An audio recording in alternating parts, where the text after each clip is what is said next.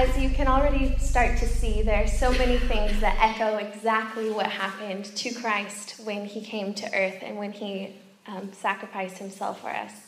Some of the ones that just pop out to me was when he was led like a lamb to the slaughter, and as a sheep of earth shares his silence, so he did not open his mouth.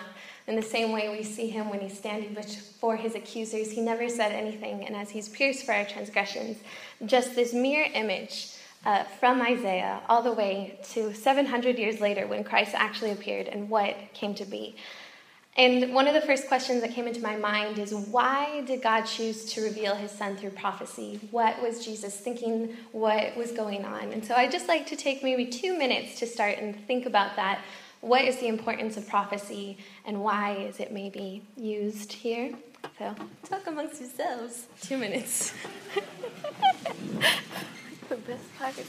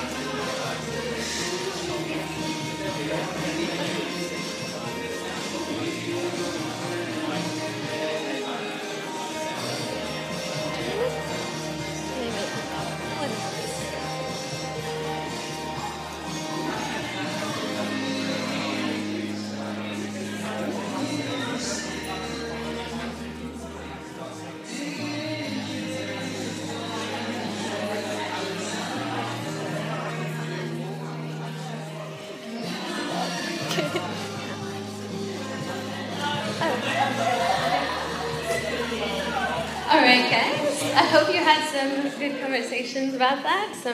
Probably some really beautiful ideas coming out.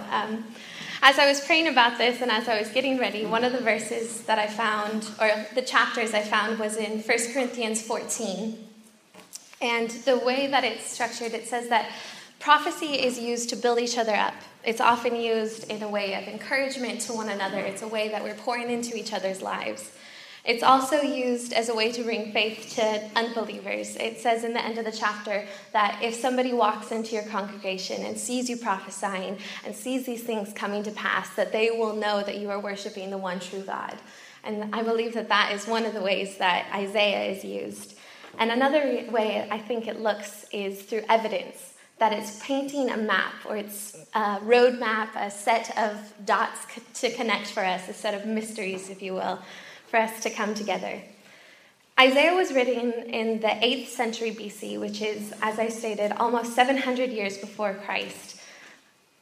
That, to me, already is mind-boggling, because it's amazing to know that somebody so many years ago could get these pictures from God, could get these words from God, and they were all used to be pointing us towards Christ, all used as this roadmap.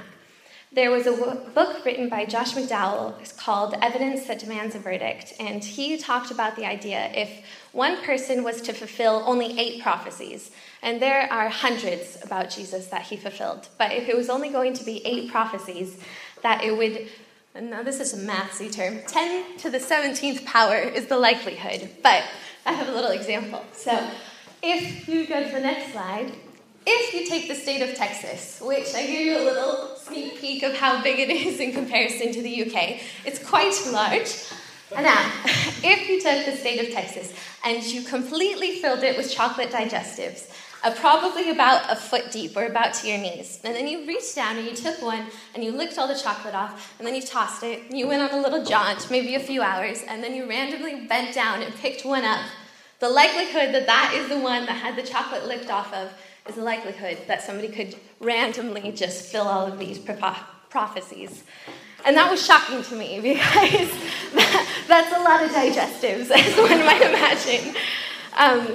The things that Jesus had to fulfill only were shocking because it demands where he was born, who he was born by, the lineage that came into it, what cities, and also how people responded to him. You'll be despised and rejected by men. How do you, well, some people might be good at that, but I don't know how you control an entire people group. I also see it as a clue that Jesus gave us, or gave to his people, which we are, that almost like in a spy film, you'll know the person that you're supposed to meet because he'll be wearing the trench coat. He'll be about 6 feet high. And when you ask him what time it is, he'll respond with, "The rain in Spain falls mainly in the plain." And it's just these things that no one else is going to happen upon, but it's this complete map towards Jesus and towards Christ.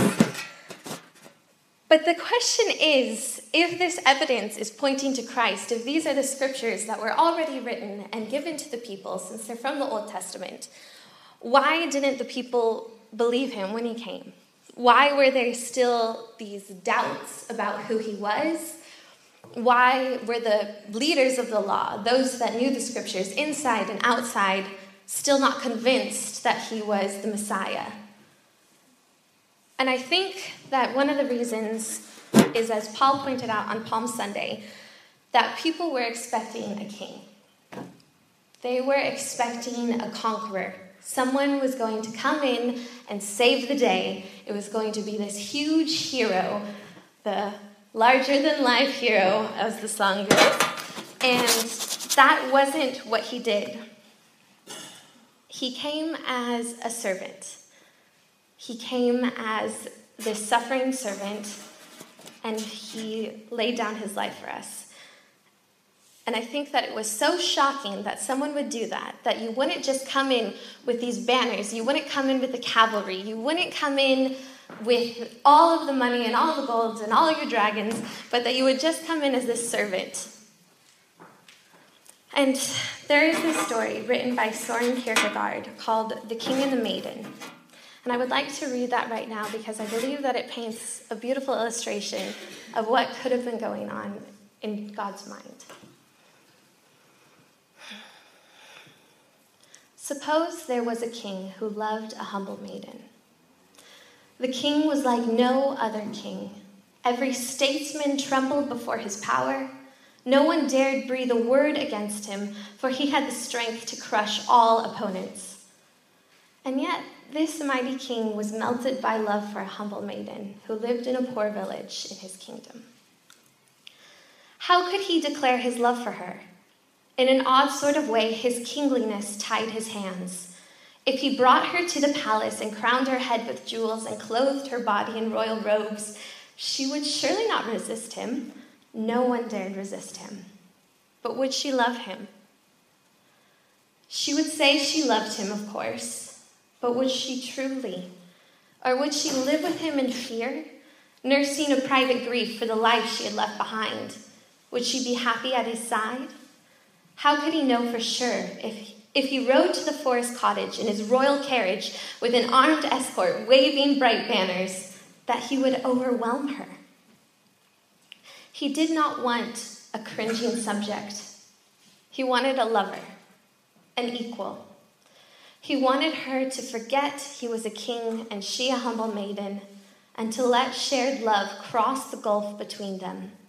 For it is only in love that the unequal can be made equal. The king, convinced he could not elevate the maiden without crushing her freedom, resolved to descend to her. Clothed as a beggar, he approached her cottage, with a worn cloak fluttering loose about him. This was not a disguise. The king took on a totally new identity. He had renounced his throne to declare his love and to win hers.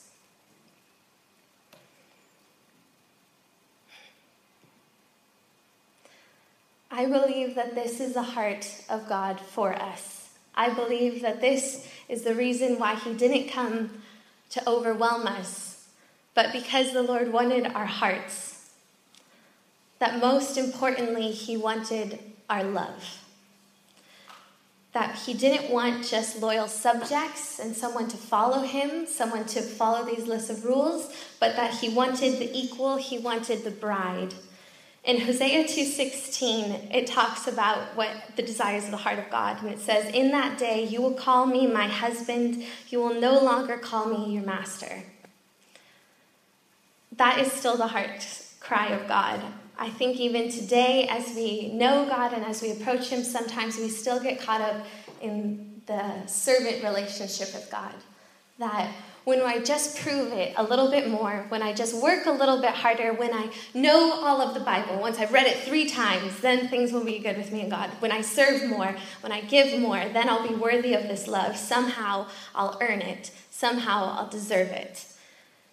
But that was never what he wanted from us. One of the best examples I can think of is a father's love for his child, which these are my nieces and nephews, who I absolutely adore. They are fantastic in every single situation in life. And I know that their parents love them far more than I ever could. And I know that Jesus loves us like this too. And so I want you to imagine these kids, your own kids, the children in your life, whenever they do something wonderful or sweet, and you just want to reach down and you want to hug them, you want to embrace them and tell them how proud you are of them. And what if their response was, "No, I can't accept your hugs yet. Don't you remember yesterday when I did that horrible thing? I'm still sorry about that. I can't accept your hugs yet because I don't deserve them." And not only is that heartbreaking for the child to not know how much love the father wants to give, but it's also the heartbreak of the father who wants to give this love to his children.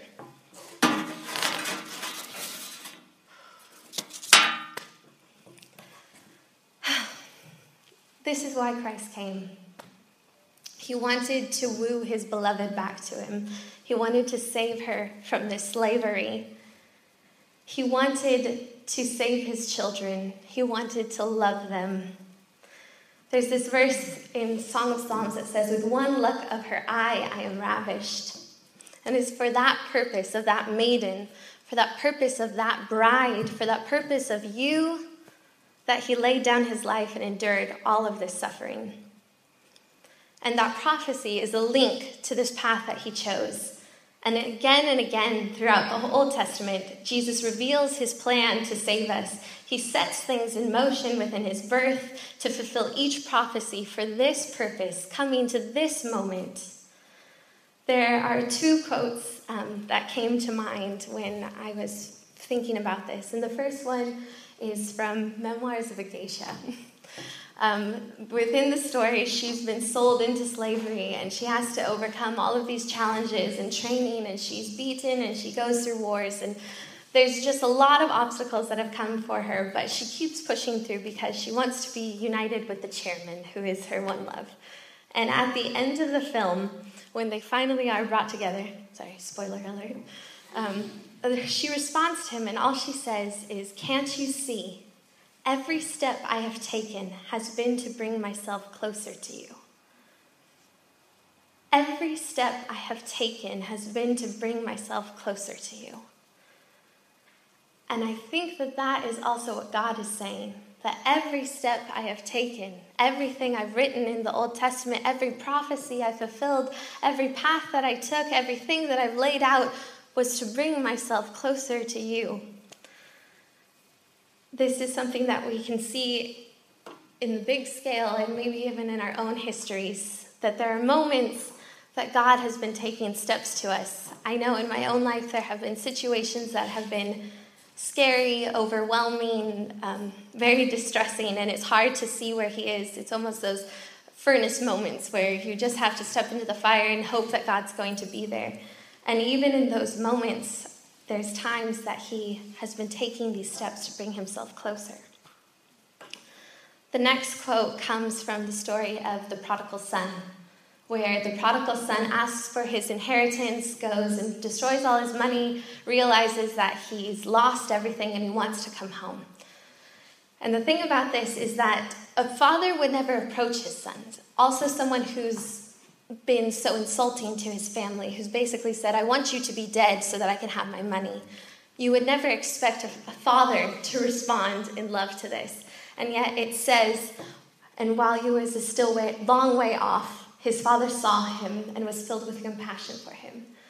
What I also love about this is it says that while he was still a long way off, which means that the father was looking out his window, he was scanning the horizon, he had to see the moment that there was the faintest figure that could possibly be his son, and he was running at him. And I think that that is so beautiful, and this was also to describe the way that the Lord runs after us, takes steps towards us. This love was made known to us throughout these prophecies, and this next verse is 1 John 4:19, where it says, we love because he first loved us. And I think that that is really what it's all about, that these prophecies that we've heard, where we've seen Jesus revealed in the Old Testament, where we've seen him come to be, was all him loving us first, taking those steps towards us, coming to be with us. And so maybe there are different ways to respond to this king, to this servant, to this lover, father. Maybe there's some who never knew that this love existed, never knew what it was to be loved like this, to never know that it was available. Maybe you can see where Jesus has been taking steps into your life throughout your history, where there have been dark moments, and maybe you thought he wasn't there, and it's time to evaluate where he could have been or what steps he could have been taken in that time. And maybe it's time to just realize that God wants more than a servant relationship with you, that he wants to be your father, that he wants a bride, that he wants to be that husband. There are many different ways to look at this king who has become a servant, that chose to suffer, that chose to lay out a map, to not make it obvious, to come in secret, to come as a spy, just so that he could reveal his heart of love for each of us, so that we could choose to love him back or to not. But he gave us that choice, that he wanted to pour that out upon us.